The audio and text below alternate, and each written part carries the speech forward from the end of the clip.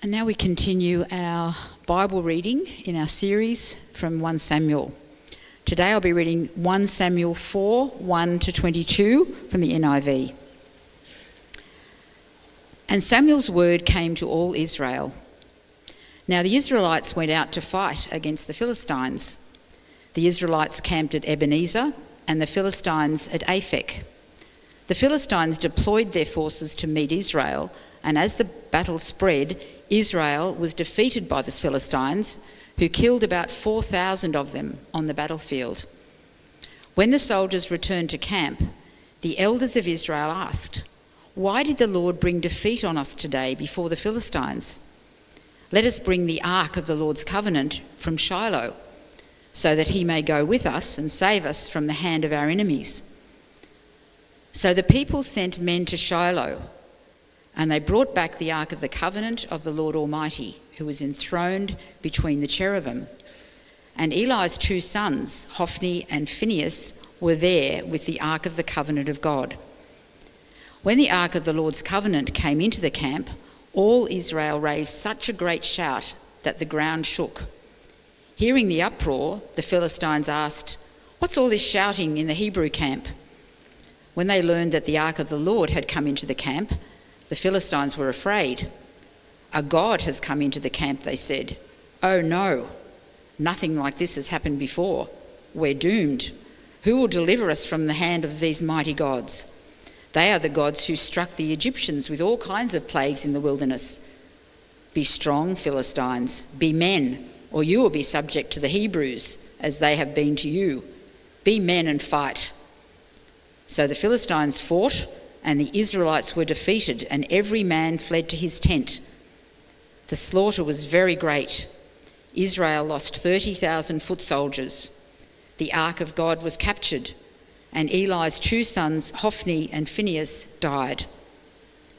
That same day, a Benjamite ran from the battle line and went to Shiloh with his clothes torn and dust on his head. When he arrived, there was Eli sitting on his chair by the side of the road, watching, because his heart feared for the ark of God. When the man entered the town and told what had happened, the whole town sent up a cry. Eli heard the outcry and asked, "What is the meaning of this uproar?" The man hurried over to Eli, who was 98 years old and whose eyes had failed so that he could not see. He told Eli, "I have just come from the battle line. I fled from it this very day." Eli asked, "What happened, my son?" The man who brought the news replied, "Israel fled before the Philistines, and the army has suffered heavy losses. Also, your two sons, Hophni and Phinehas, are dead, and the ark of God has been captured." When he mentioned the ark of God, Eli fell backward off his chair by the side of the gate. His neck was broken and he died, for he was an old man and he was heavy. He had led Israel 40 years. His daughter-in-law, the wife of Phinehas, was pregnant and near the time of delivery. When she heard the news that the ark of God had been captured and that her father-in-law and her husband were dead, she went into labour and gave birth, but was overcome by her labour pains. As she was dying, the women attending her said, "Don't despair, you have given birth to a son." But she did not respond or pay any attention. She named the boy Ichabod, saying, "The glory has departed from Israel," because of the capture of the ark of God and the deaths of her father-in-law and her husband. She said, "The glory has departed from Israel, for the ark of God has been captured." This is the word of the Lord.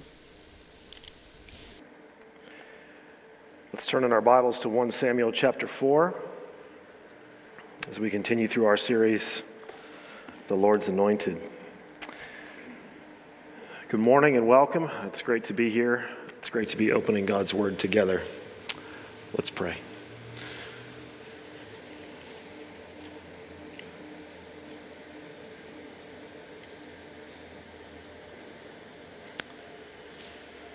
Father, we read in the headlines and we read in your word of difficult times.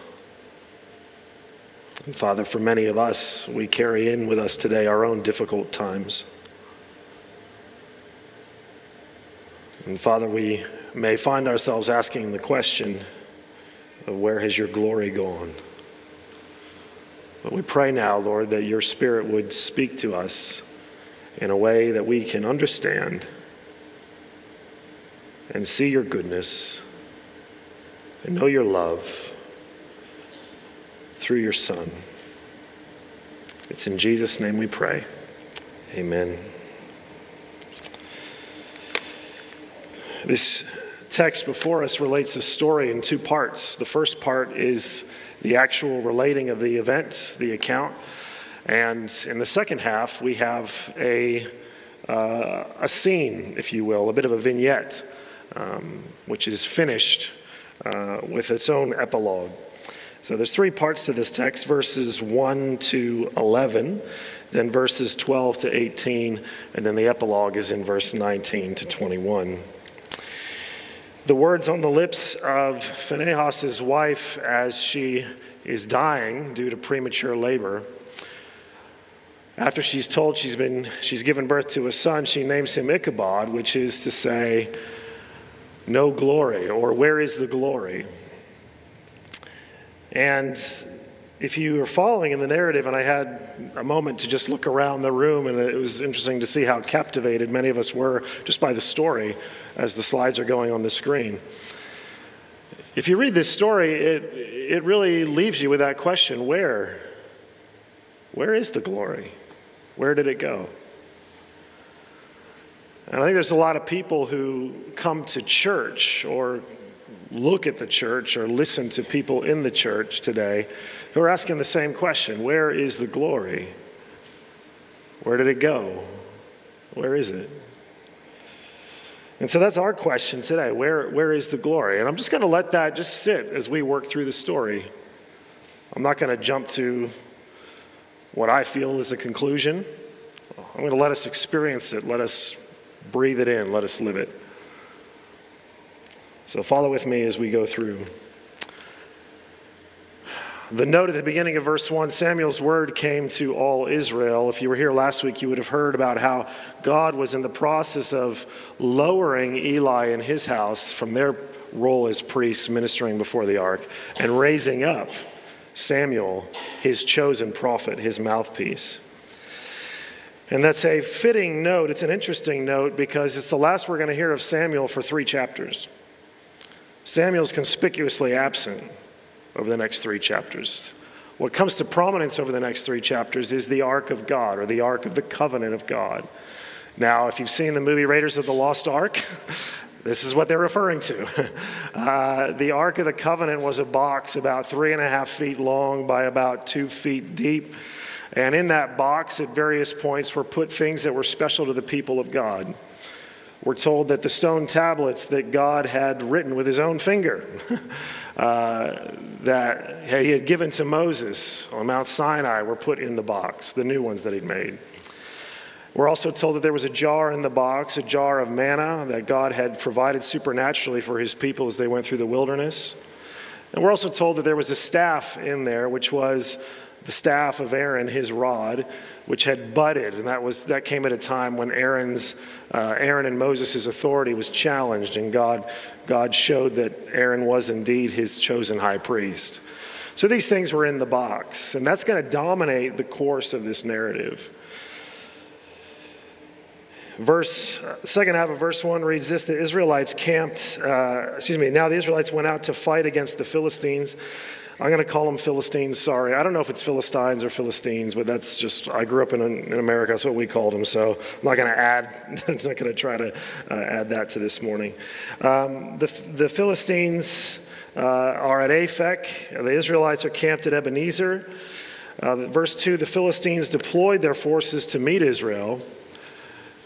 And as the battle spread, Israel was defeated by the Philistines, who killed about 4,000 of them on the battlefield. Now, losing 4,000 people is serious.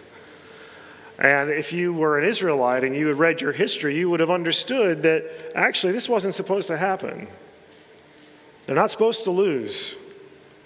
They're not supposed to lose when neighbors try to come and oppress them. When the powers that used to enslave them, the powers that were oppressing them in the land that God had chosen for them and in the place that God had given them, that wasn't supposed to happen.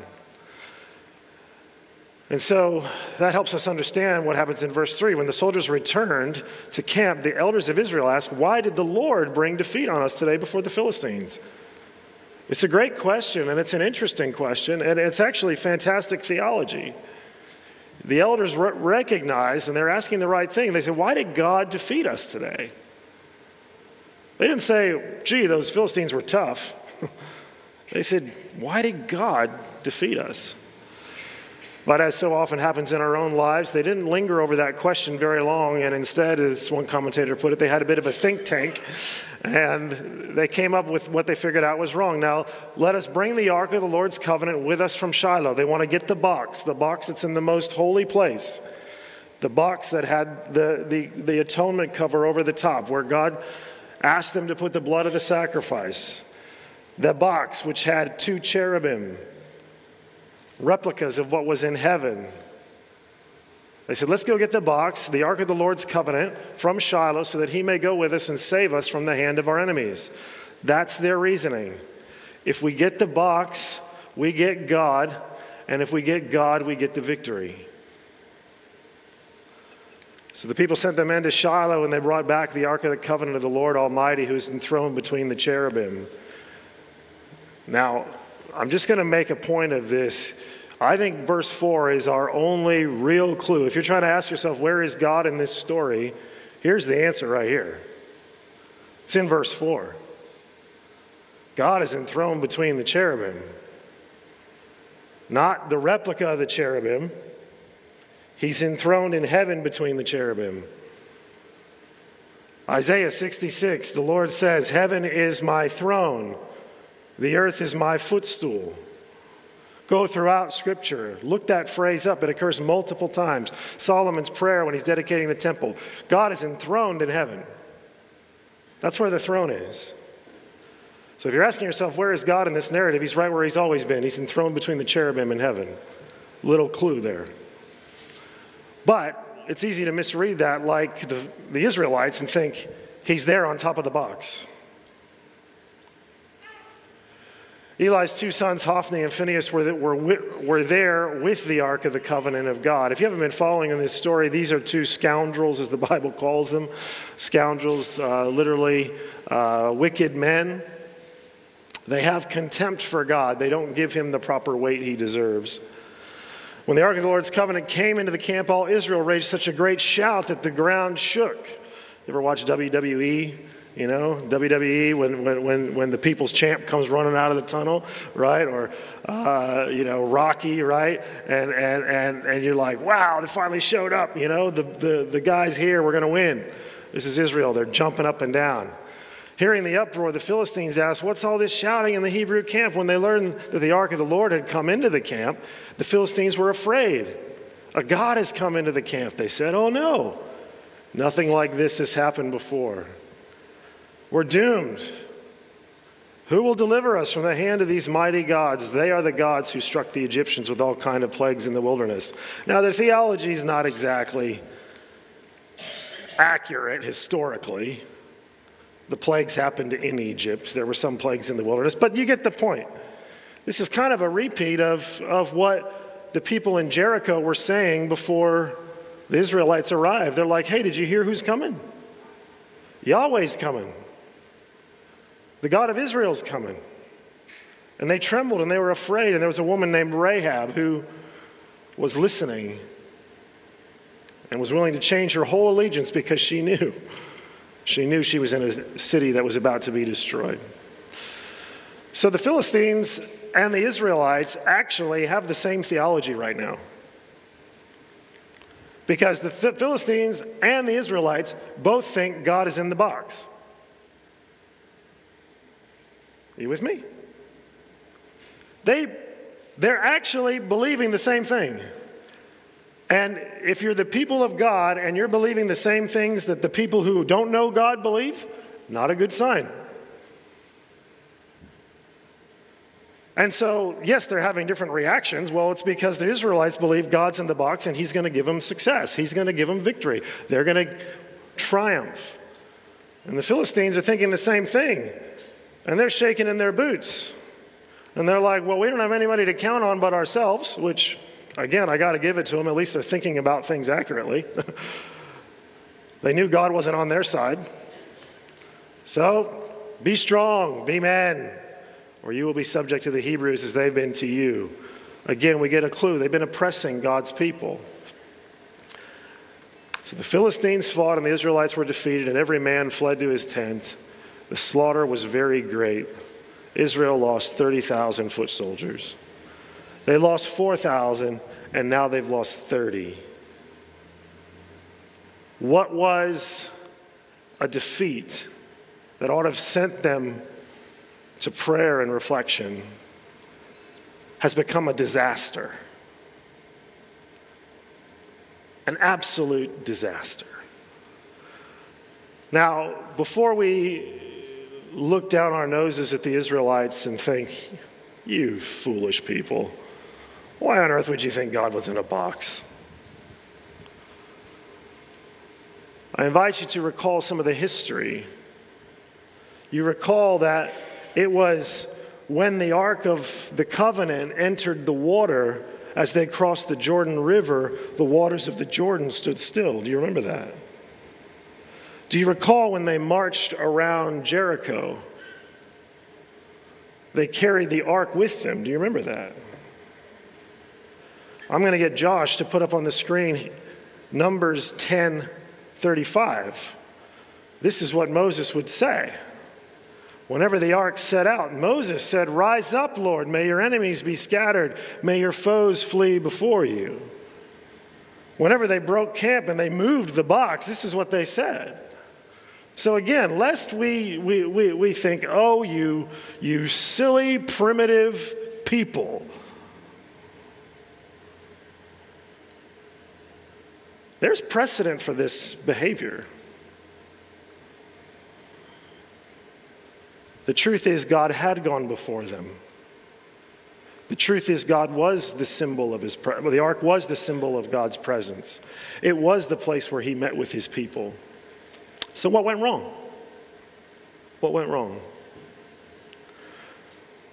We really wrestled with this all week at Sermon and Scripture. We took a lot of time. But credit where credit's due. Pastor Eddie, great insight. If you actually look at this story very carefully, the ark is referred to in two ways. It's referred to as the Ark of the Covenant of Yahweh up until the time it is captured. After which time it is referred to as the Ark of Elohim, which is God, the general word for God, God's Ark. Yahweh was the personal name that God had given to his people. Yahweh was the name by which they knew him. It was a name of relationship. It was a name that was sealed with a covenant.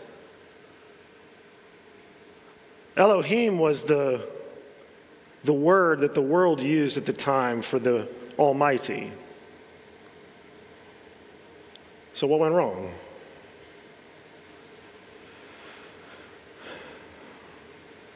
The best way I've heard it summarized is to say, the Israelites at this point in time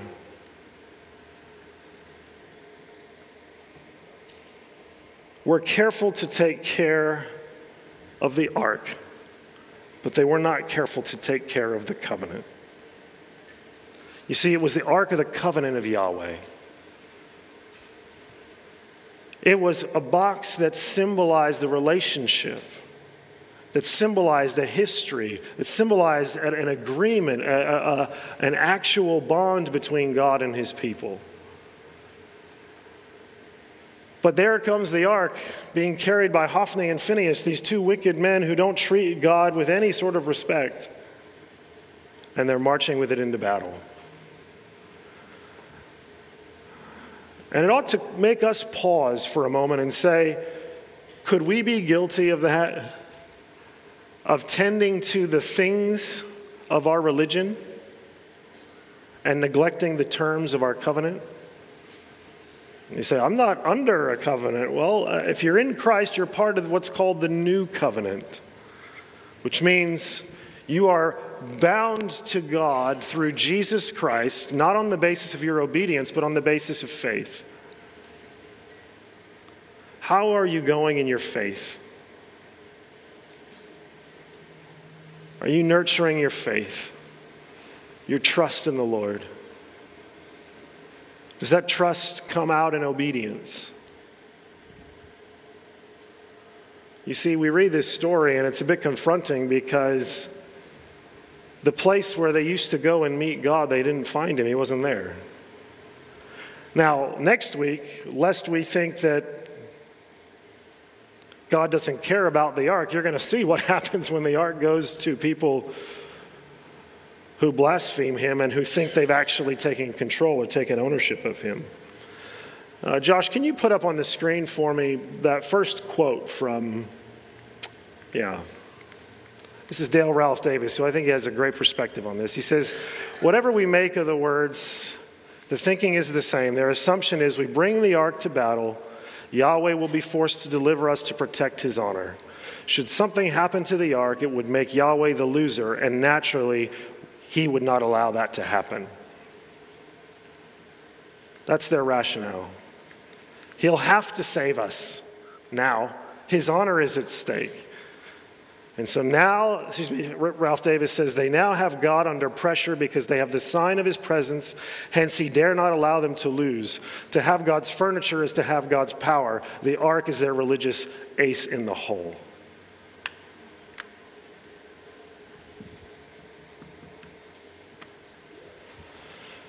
It's so tempting.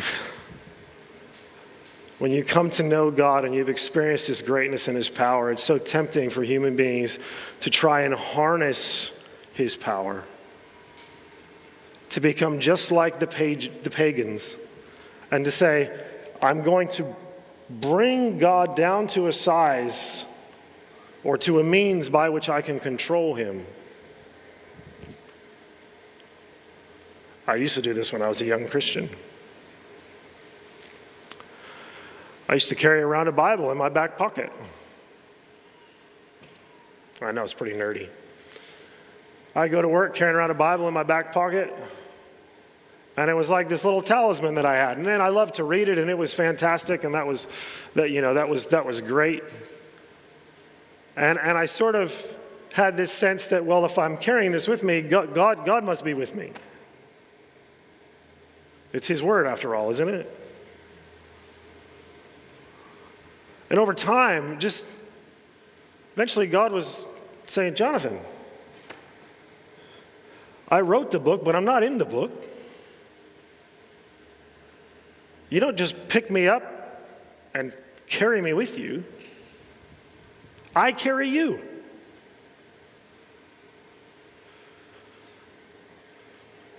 And so we need to stop and consider, is there any way where we're trying to put pressure on God? We're trying to force him to move, force him to act, force him to make things break in our favor. What's your trump card in your hand with God? You're sitting across the table and you're looking at your cards and you think, if I play this, he's going to have to let me win. This story says, God holds all the cards. Here was a pressure tactic, a way, if you pardon the expression, of twisting God's arm. It's not faith, it's superstition. It's what I call rabbit foot theology.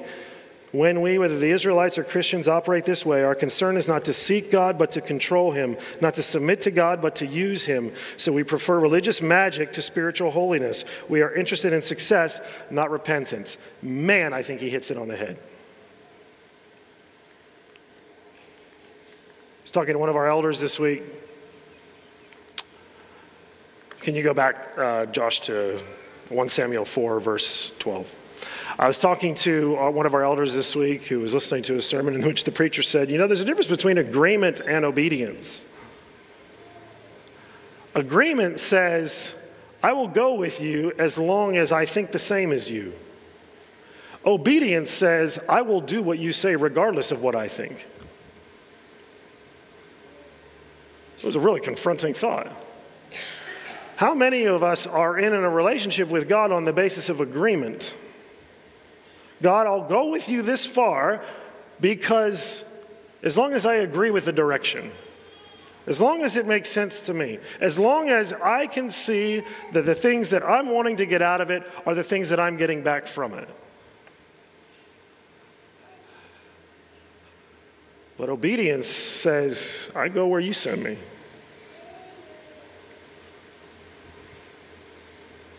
And the wonderful thing is, when you look at the cross, that doesn't have to be a scary thing, because unlike the people you may have come up into in your life who won't treat you well, or who might abuse you or misuse you or manipulate you for their own interests and not for your best interest, God's not like that.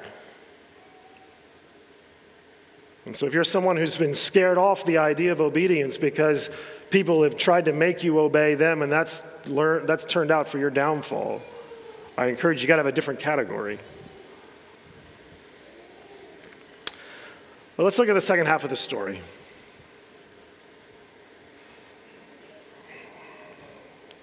My verse number is cut off. Can you go back to verse, actually I'll just find it. So, the ark's been captured. Verse 11, Eli's two sons, Hophni and Phinehas, died. The same day, a Benjamite ran from the battle line and went to Shiloh with his clothes torn and dust on his head. The Philistines, we're going the wrong way. When he arrived there was Eli sitting on his chair by the side of the road watching, which is a curious thing because we find out later he's blind.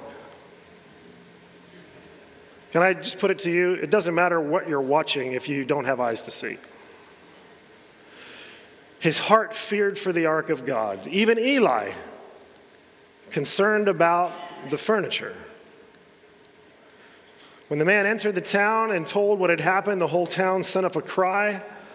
Eli heard the outcry and asked, what is the meaning of this uproar? Now, by this time, if you've been with us 3 weeks, I hope you remember what God said to Eli on multiple occasions. He says, I'm going to do something in Israel that are going to make the ears of people tingle. What's happening now? Eli, who can't see, but he's watching, the ears are tingling, and he says, hey, can somebody tell me what's going on here? Eli's 98 years old. The man hurries over to him. When it says his eyes failed, it means his eyes had hardened. They had become set, is the description. So yes, they weren't working, but we're given more in the text. His eyes had become hardened, had been set. I think this is a symptom of idolatry, actually. If we worship for too long the things that are not of God, we lose the ability to see. Our eyes become hardened. He told Eli, I've just come from the battle line. I fled from it this very day. What happened, my son? The man who brought the news replied, Israel fled before the Philistines. The army suffered heavy losses. Your two sons, Hophni and Phinehas, are dead, and the ark of God has been captured. Now, we might think that Eli is about to die of a broken heart because of his children. But look at what the text says. When he mentioned the ark of God, Eli fell backward off his chair by the side of the gate. His neck was broken and he died, for he was an old man and he was heavy. The word heavy is the same word that God used back in chapter 2 when Eli was rebuked over his sons. God said to Eli at the time, he said, the weight with which you give to me, I will give back to you. If you give me weight, then you will be weighted. If you don't give me weight, if you don't give me glory, you will not. And so literally, here we have a picture of a man who dies under the weight of his own glory.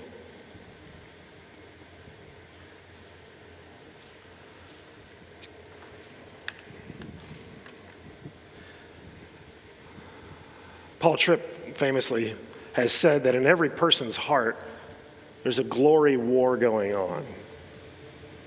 Who's going to get the glory? Who's going to get the credit? Who's going to get the praise? Who's going to get the honor? Who's going to get the success? This text shows us how you can even be super religious and not be committed to the glory of God.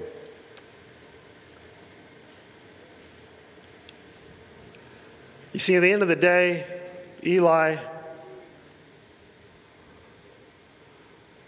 he thinks God is in the box.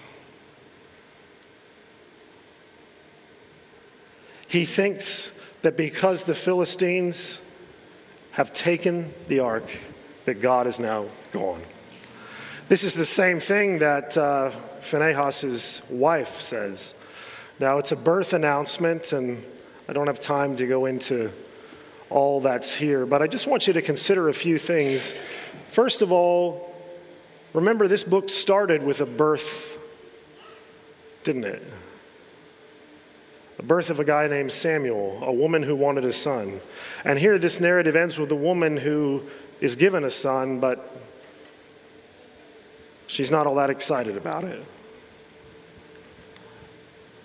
And she names him, "Where is the glory?" Or "There is no glory." Why? We're told, because the ark of God and the deaths of her father and her husband. The glory has departed from Israel, for the ark of God has been captured. So, where's the glory? Where did it go? Where did it go? I just want to encourage you, the glory was with God. She's right and she's wrong. She's right in that the glory had departed, but I submit to you that I think she's wrong because of why she thinks it's gone. You see, the glory had departed a while ago, actually, under the corrupt ministry of Eli and his wicked sons.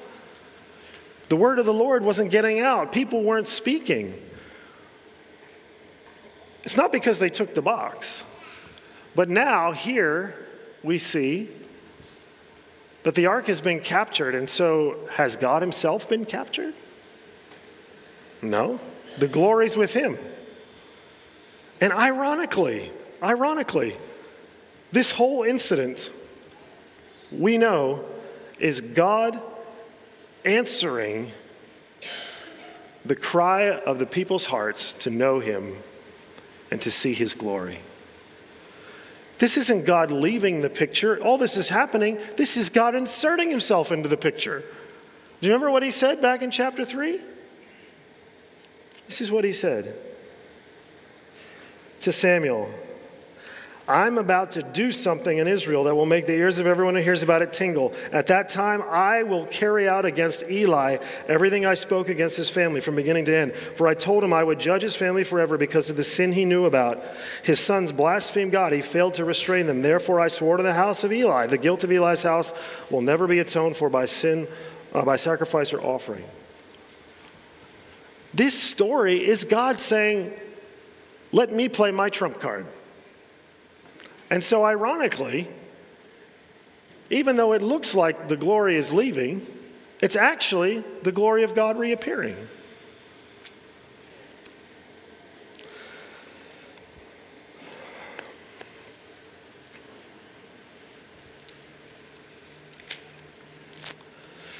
So, where is the glory? The glory is with God.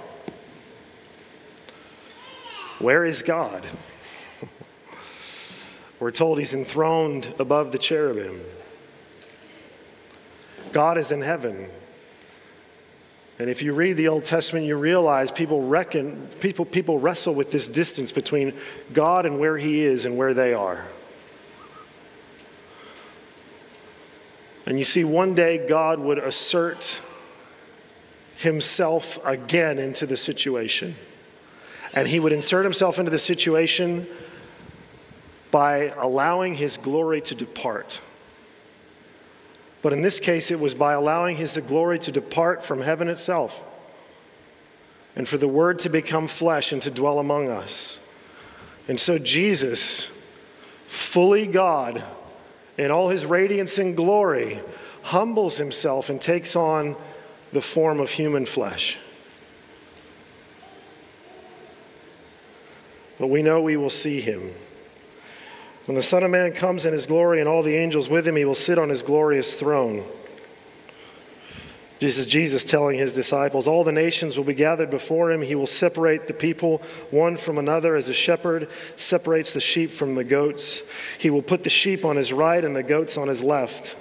Then the king will say to those on his right, come, you who are blessed by my Father, take your inheritance, the kingdom prepared for you since the creation of the world.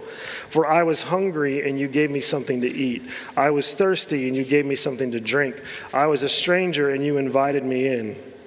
I needed clothes, and you clothed me. I was sick, and you looked after me. I was in prison, and you came to visit me. Then the righteous will answer him, Lord, when did we see you hungry and feed you, or thirsty and give you something to drink? When did we see you a stranger and invite you in, or needing clothes and clothe you? When did we see you sick or in prison and go to visit you? You know what this tells me? Human beings, when they're in relationship with God or not, struggle sometimes to see the glory of God. You can even know God and not see him. And here is the people who are about to walk in. And they're saying, we didn't see you. We didn't notice you. When did this happen? Listen to what he says. The king will reply, truly I tell you, whatever you did for one of the least of these brothers and sisters of mine, you did for me. Now, the church always ought to look after the poor, absolutely. But this verse is not referring to the churches and the disciples caring for the poor.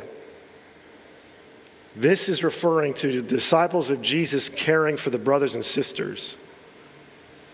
That's what he says. Whatever you did for one of the least of these brothers and sisters of mine, you did for me, is what Jesus says.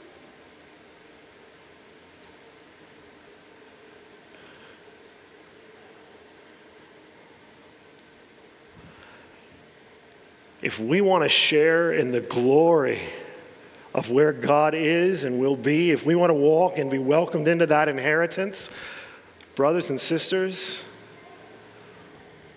we need to seek his glory now, and we need to see him now. And if we don't see him in one another,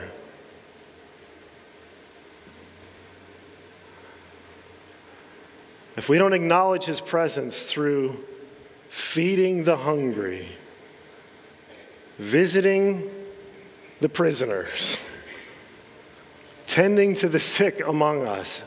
In other words, if we don't love one another, then we're shutting our eyes to the glory of God amongst us. Windsor District Baptist Church, it's always been a trap from the beginning of time until now to think that it's the furniture of the religion that matters. To think that it's in the way that we do it. We have a whole lot less fancy thing than the Ark of the Covenant. And yet God, in his manifold grace, has decided, I will dwell with you. I will dwell with you through my Holy Spirit.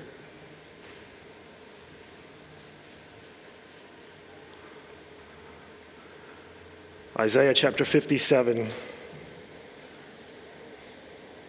God says through his prophet, he says, I dwell in a high and a holy place. I dwell in eternity forever.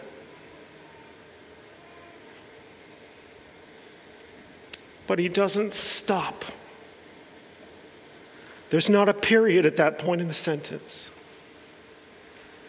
He says, and with the lowly.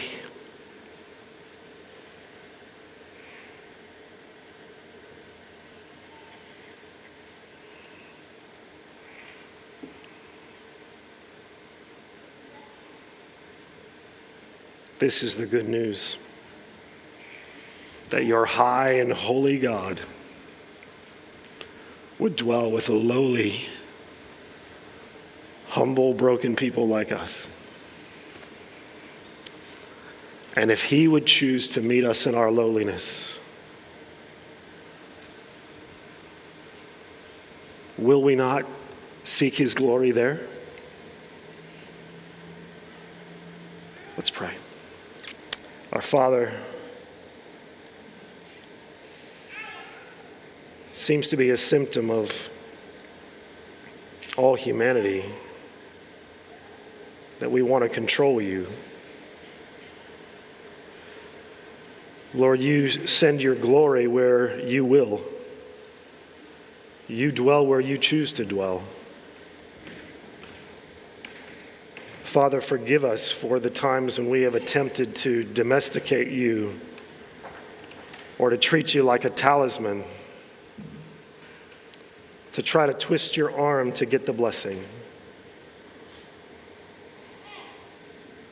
But Lord, thank you that even people like Jacob who wrestle with you can be your children. Father, help us to love one another.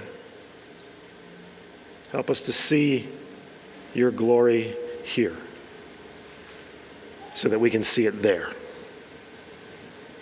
In your name we pray. Amen.